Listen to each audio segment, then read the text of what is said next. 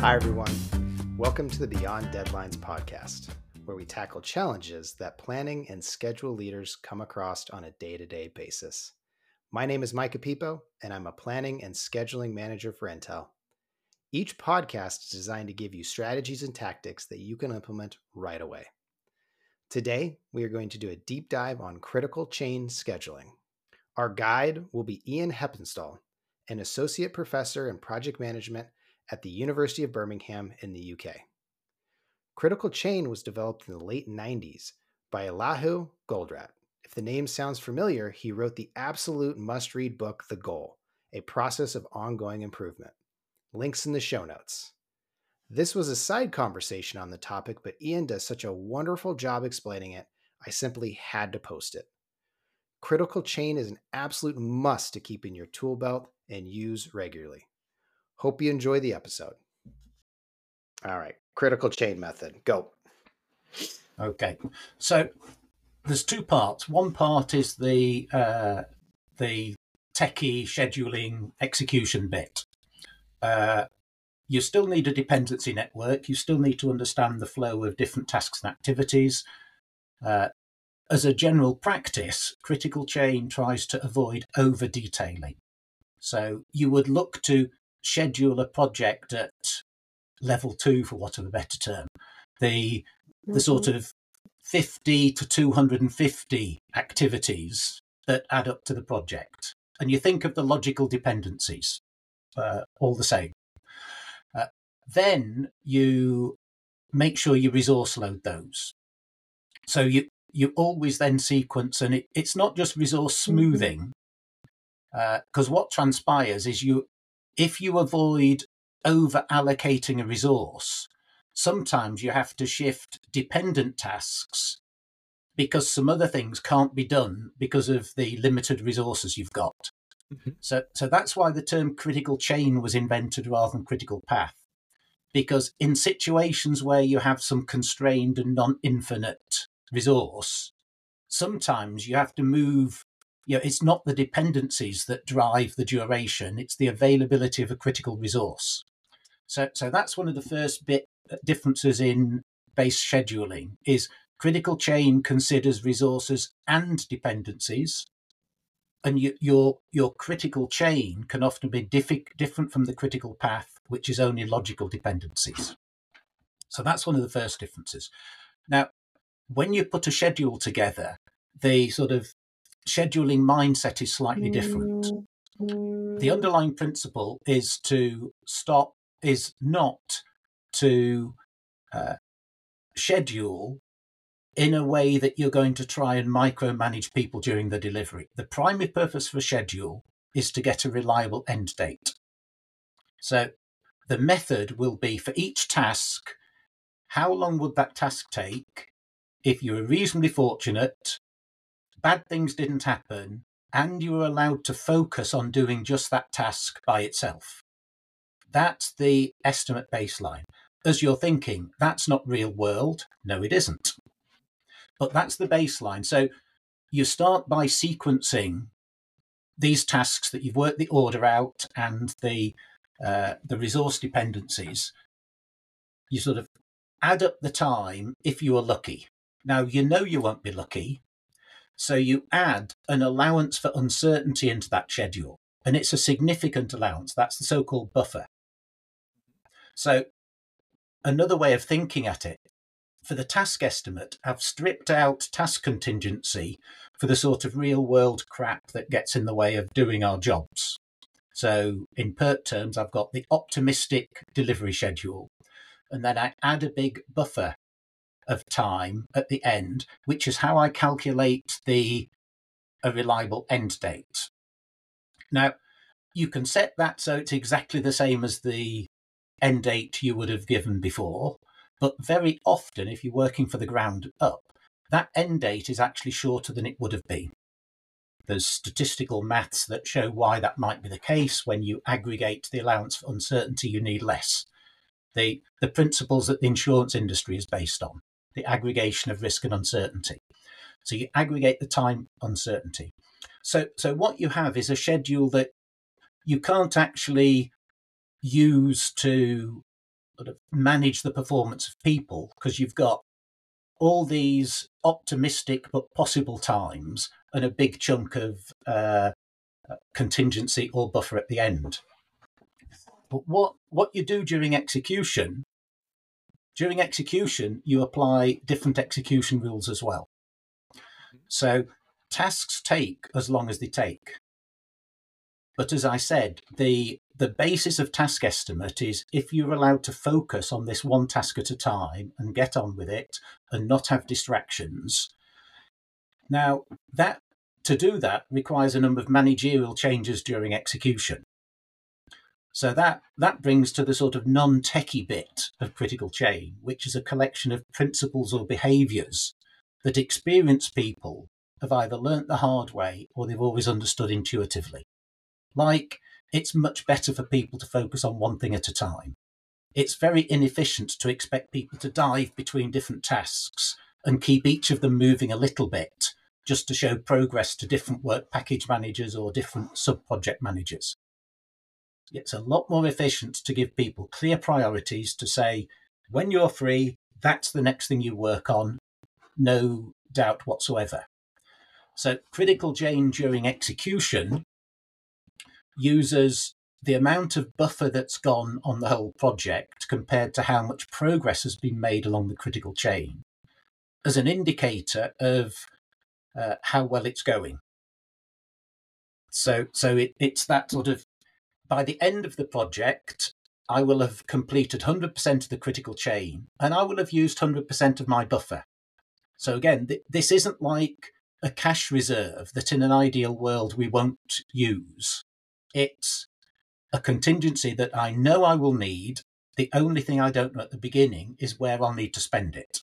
But a good project will spend it. If we don't spend it, we've been lucky, not good.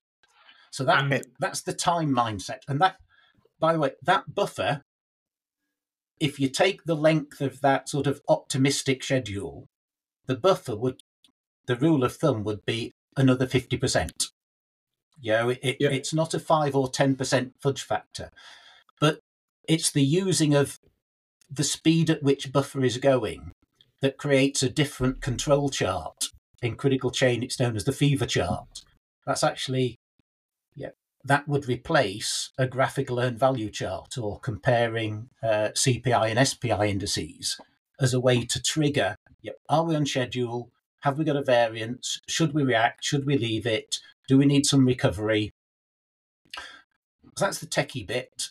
As I said, the practices are focused work on full kit, what Lean would call make-ready planning, so that the reasons people often stop halfway through a task and switch to somewhere else is there's something missing.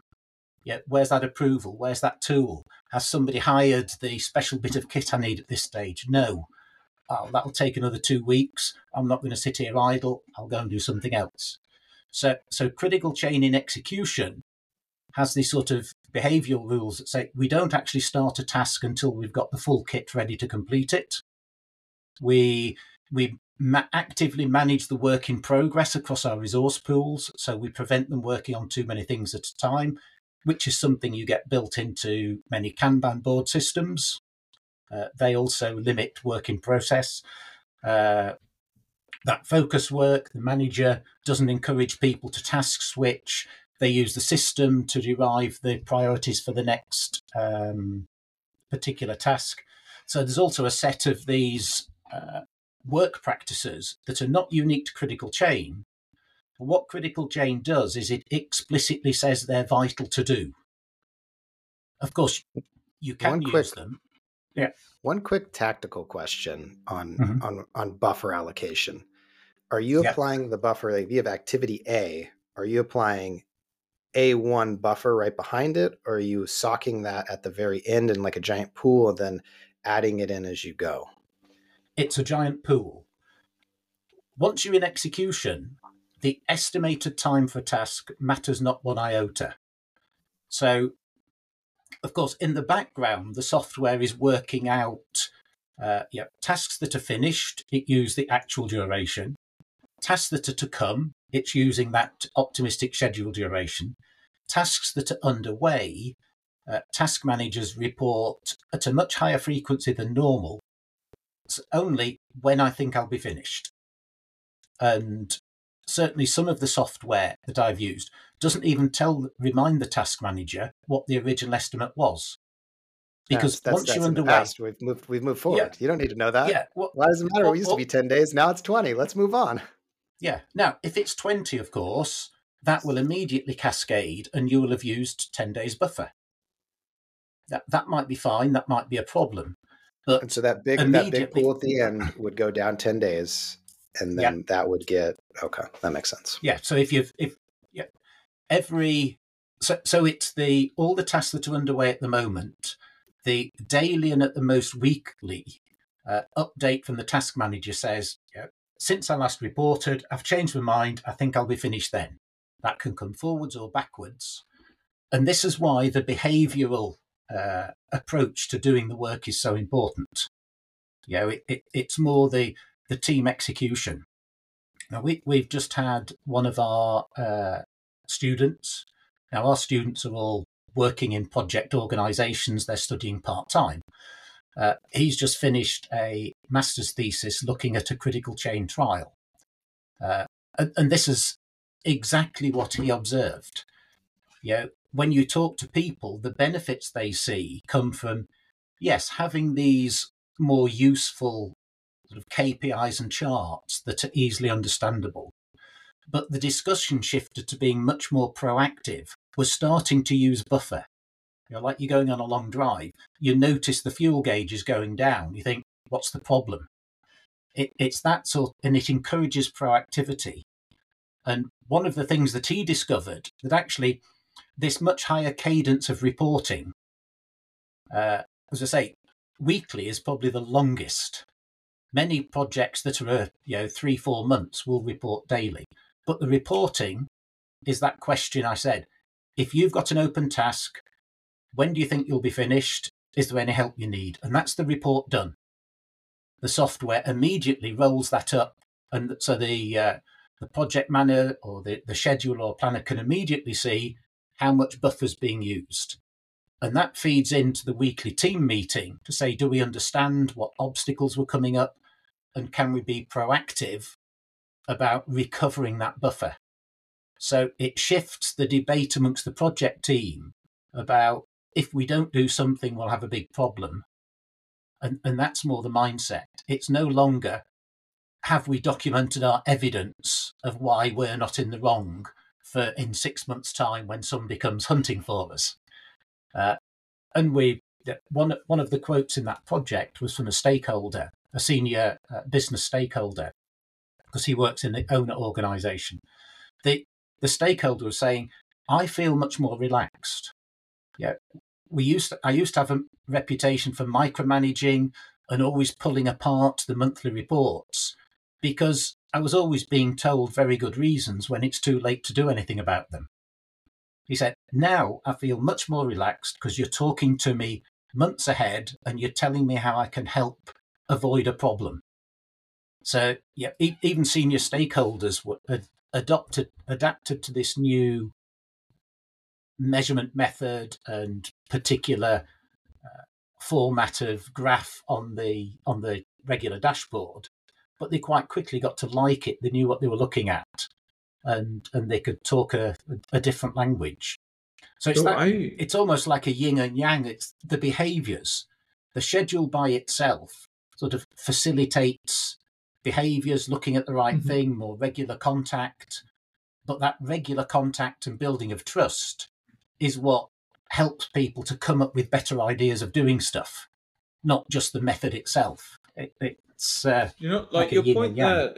I've got a lot of theories about this industry, but one of the big things is that like we're in the business of business, which is a social science. Is part of the It's not a hard science like physics or maths or biology. It's a social science, and I actually think that when I onboard employees and I try to teach them, the number one thing I try to teach them is frame control. And actually, what you're talking about, the methodology is a way of imparting frame control, but it is not frame control itself. The frame control is being able to go, like, what you were saying, it's the flip from this is late to what would I need to believe for X to be faster? Or what would I need to believe for this? Now, the methodology allows you to identify those components which are important in the overall, the thesis itself. So one of the big things I've believed for a very long time is the actual philosophy at the heart of project management that APM and all of them teach is incorrect, because they teach it as a set of techniques, not as a mindset. And to me, like, that's the number one. It's a mindset. Like, if someone asks me, when will one of Micah's fabs be built? No idea. But we can, but I've got some ideas about what would I need to believe for me to give an answer? Well, I'd need to believe maybe there's other fabs that have been built, so I'll go and have a look at those. I'd need to believe we know reasonably the scope of work, so we do that. I need to believe I generally know how many people. And it's like you're building up from first principles, lots of different techniques about how to do things. I don't know. It's just, I don't have a fully formed sentence to say. I really, really, thank you for explaining that to me. I really, really like critical chain now. But the thing that I really like is you've got a baseline expectation, but now it's like, what would we need to believe for us to do twice, like to go twice the speed? Yeah. And what it does is you find when you ask people these kinds of things, they get pretty damn creative pretty quickly. And I think providing they don't worry that somehow they'll be held to account and hung out to dry for sharing with you a view of what might be possible if things go well. Because I think coming back to the sort of the social science as opposed to hard science, it's also a complex system with emergence and unknowability, as opposed to a deterministic, complex physical system where there is a right answer. And if you put the same inputs in, you'll get exactly the same outputs, like a complex watch. They're not like that. Being social constructs, there is the unknowability. And sort of adapting your methods and practices of management and the hard techniques you use to make them in synchronization, I think, is important. And maybe the bodies of knowledge over-specialize, and that's built on the assumption that to get an efficient project, all we need is the world's best project controls, the world's best risk analysis, the world's best schedule, the world's best assurance and governance. No, that's if you know some of the early pioneers of thinking in systems presentation, you can find it on YouTube about a car and how you do not get the best car by getting the best individual components and just asking somebody to sling them together. And it strikes me that's what we do with project teams. We select perfection in isolation and then wonder why, it doesn't come together and perform, and why it's so bloody expensive. It's because we've not thought about the system that comes together, and it's all those interactions. One of my measures is certainly the APM. It doesn't have a specific interest group for project management. It's got lots of the silos and specializations, but very little pulling it together. And my early career says, actually, that pulling together is the hard bit, not knowing the functional bit. And I grew up in an environment where the generalist project managers was expected to do most of that stuff. You couldn't outsource it. It's only the most massive projects that had the luxury of outsourcing and bringing in specialists in each of the fields. And I think, if anything, it's sort of gone the wrong direction. And it's not like a sports team. In a sports team, you've got specialists in the position, but all the training is about bringing them together, not developing their own individual skill. You train as a team. Yeah, I'd say it's more like a sports team. It's more like Barcelona. It's for example, we play football the Barcelona way, and you could come in and you could be Ronaldo, but play the Barcelona way or you're out. And it's kind of like what you're essentially saying is fit trumps individual performance. Your ability to fit into the system, on the theory that would be fitting into the system has a higher multiplier on the success of the system than a lack of fit, but an increase in personal performance. Well said. That ties back to the earlier discussion about contracting. Good enough people got together early, because actually most of us can develop fit. We're flexible enough to fit in, but it does take time. And that's what we realised, that back to that critical chain.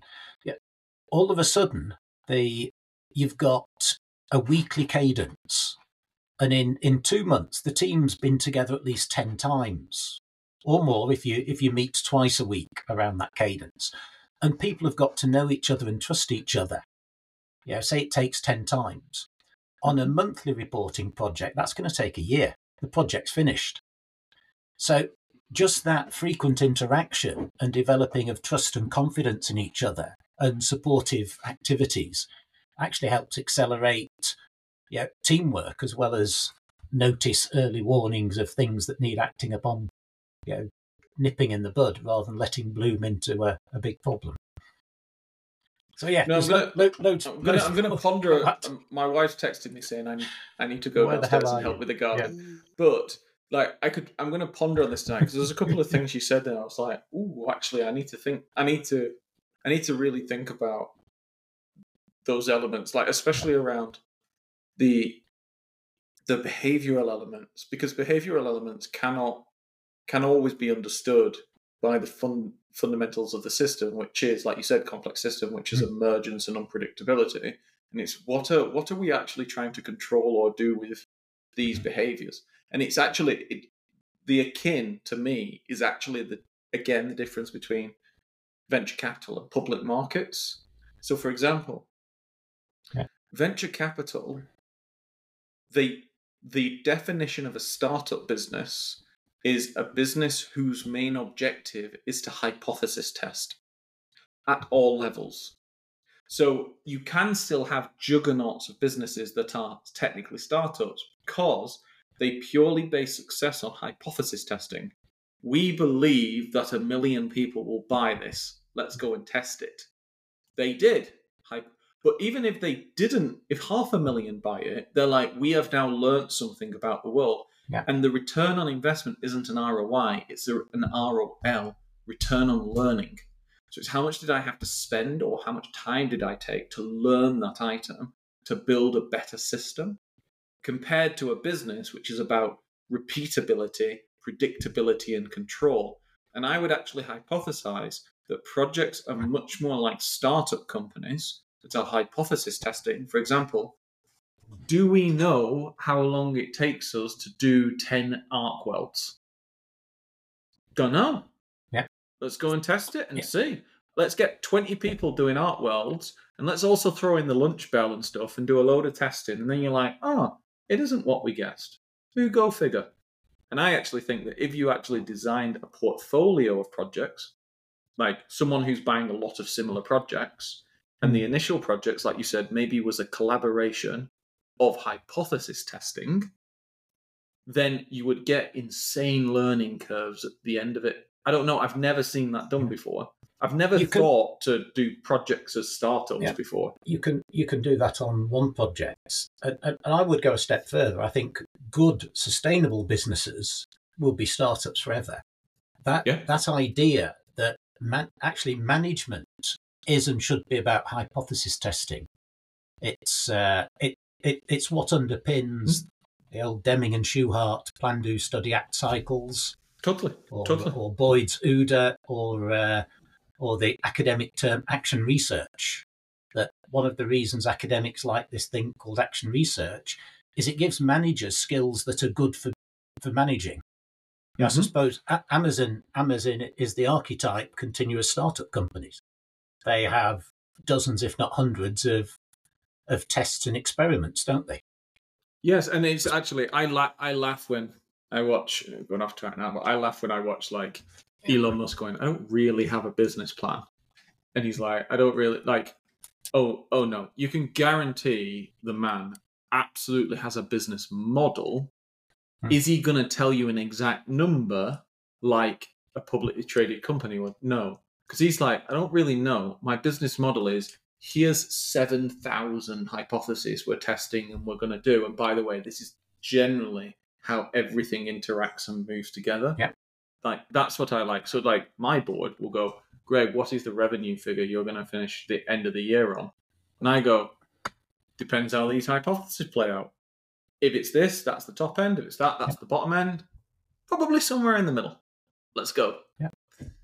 And at the beginning, you don't know which of those, if you knew which would work and which wouldn't, there wouldn't be hypotheses to test. There wouldn't be trials. Exactly. Now, you don't do stupid hypotheses. You don't go, I wonder how fast I can burn my money with petrol.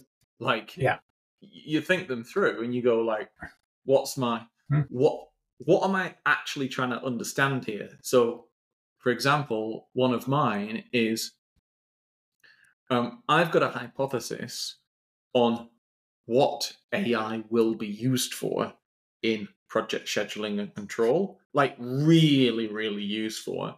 And I actually think that it is reporting. I don't think it's creation of schedule. Like, it will be used, but I'm talking like people will still want to go, I need to understand this. They won't go, throw it to the wall, let's go, with a piece of AI. They use it to like suggest things and tweak things, same as distributions and durations and all of this kind of stuff. The thing where if you took segmentation of everyone's time, you summed it up in terms of what time will be reduced, it's the crappy typing. That's actually where things will be saved. That's my hypothesis anyway. We'll find out. Maybe there's some other hypotheses that are worth testing, but we can take those offline. But I think that mindset is great to build in, and why, databases, data banks, your reference class is a good place to start. But I think the mindset should be shifted towards, how do we get even better? A constructive dissatisfaction. So that's our fallback. How can we do it better? And on big projects, I think I actually saw a case study of I think it was at a Lean Construction conference of some guys working with Intel fabs around maintenance and upgrade projects, where they had lots to do and roll out across the whole of the sort of factory infrastructure around the world. But they would try something, have a go, learn from it, build that learning into the next one. But it was seen not as a rollout cookie cutter, but a rollout, a continuously improving, sharpening, honed cookie cutter each time. I will summarize this as, what you're saying is, be Iron Man. Because Tony Stark, he learns from his mistakes, and he builds things into his suits of things that screwed him over. He gets iced at high altitude, he builds a heater. Well, on that note, we've checked 2 of our favorite boxes. Every conversation has to have an Avengers reference, and every conversation has to end with AI. You can start with critical chain method, but you will find your way talking about AI. Well, folks, that's it for this week. We hope you go out there and learn more about critical chain. It's a powerful tactic. Speaking of powerful tactics, Beyond Deadlines has a weekly newsletter where we send you 2 tactics each week right to your email inbox. Follow the link in the show description to sign up. Have a great week and see you next time.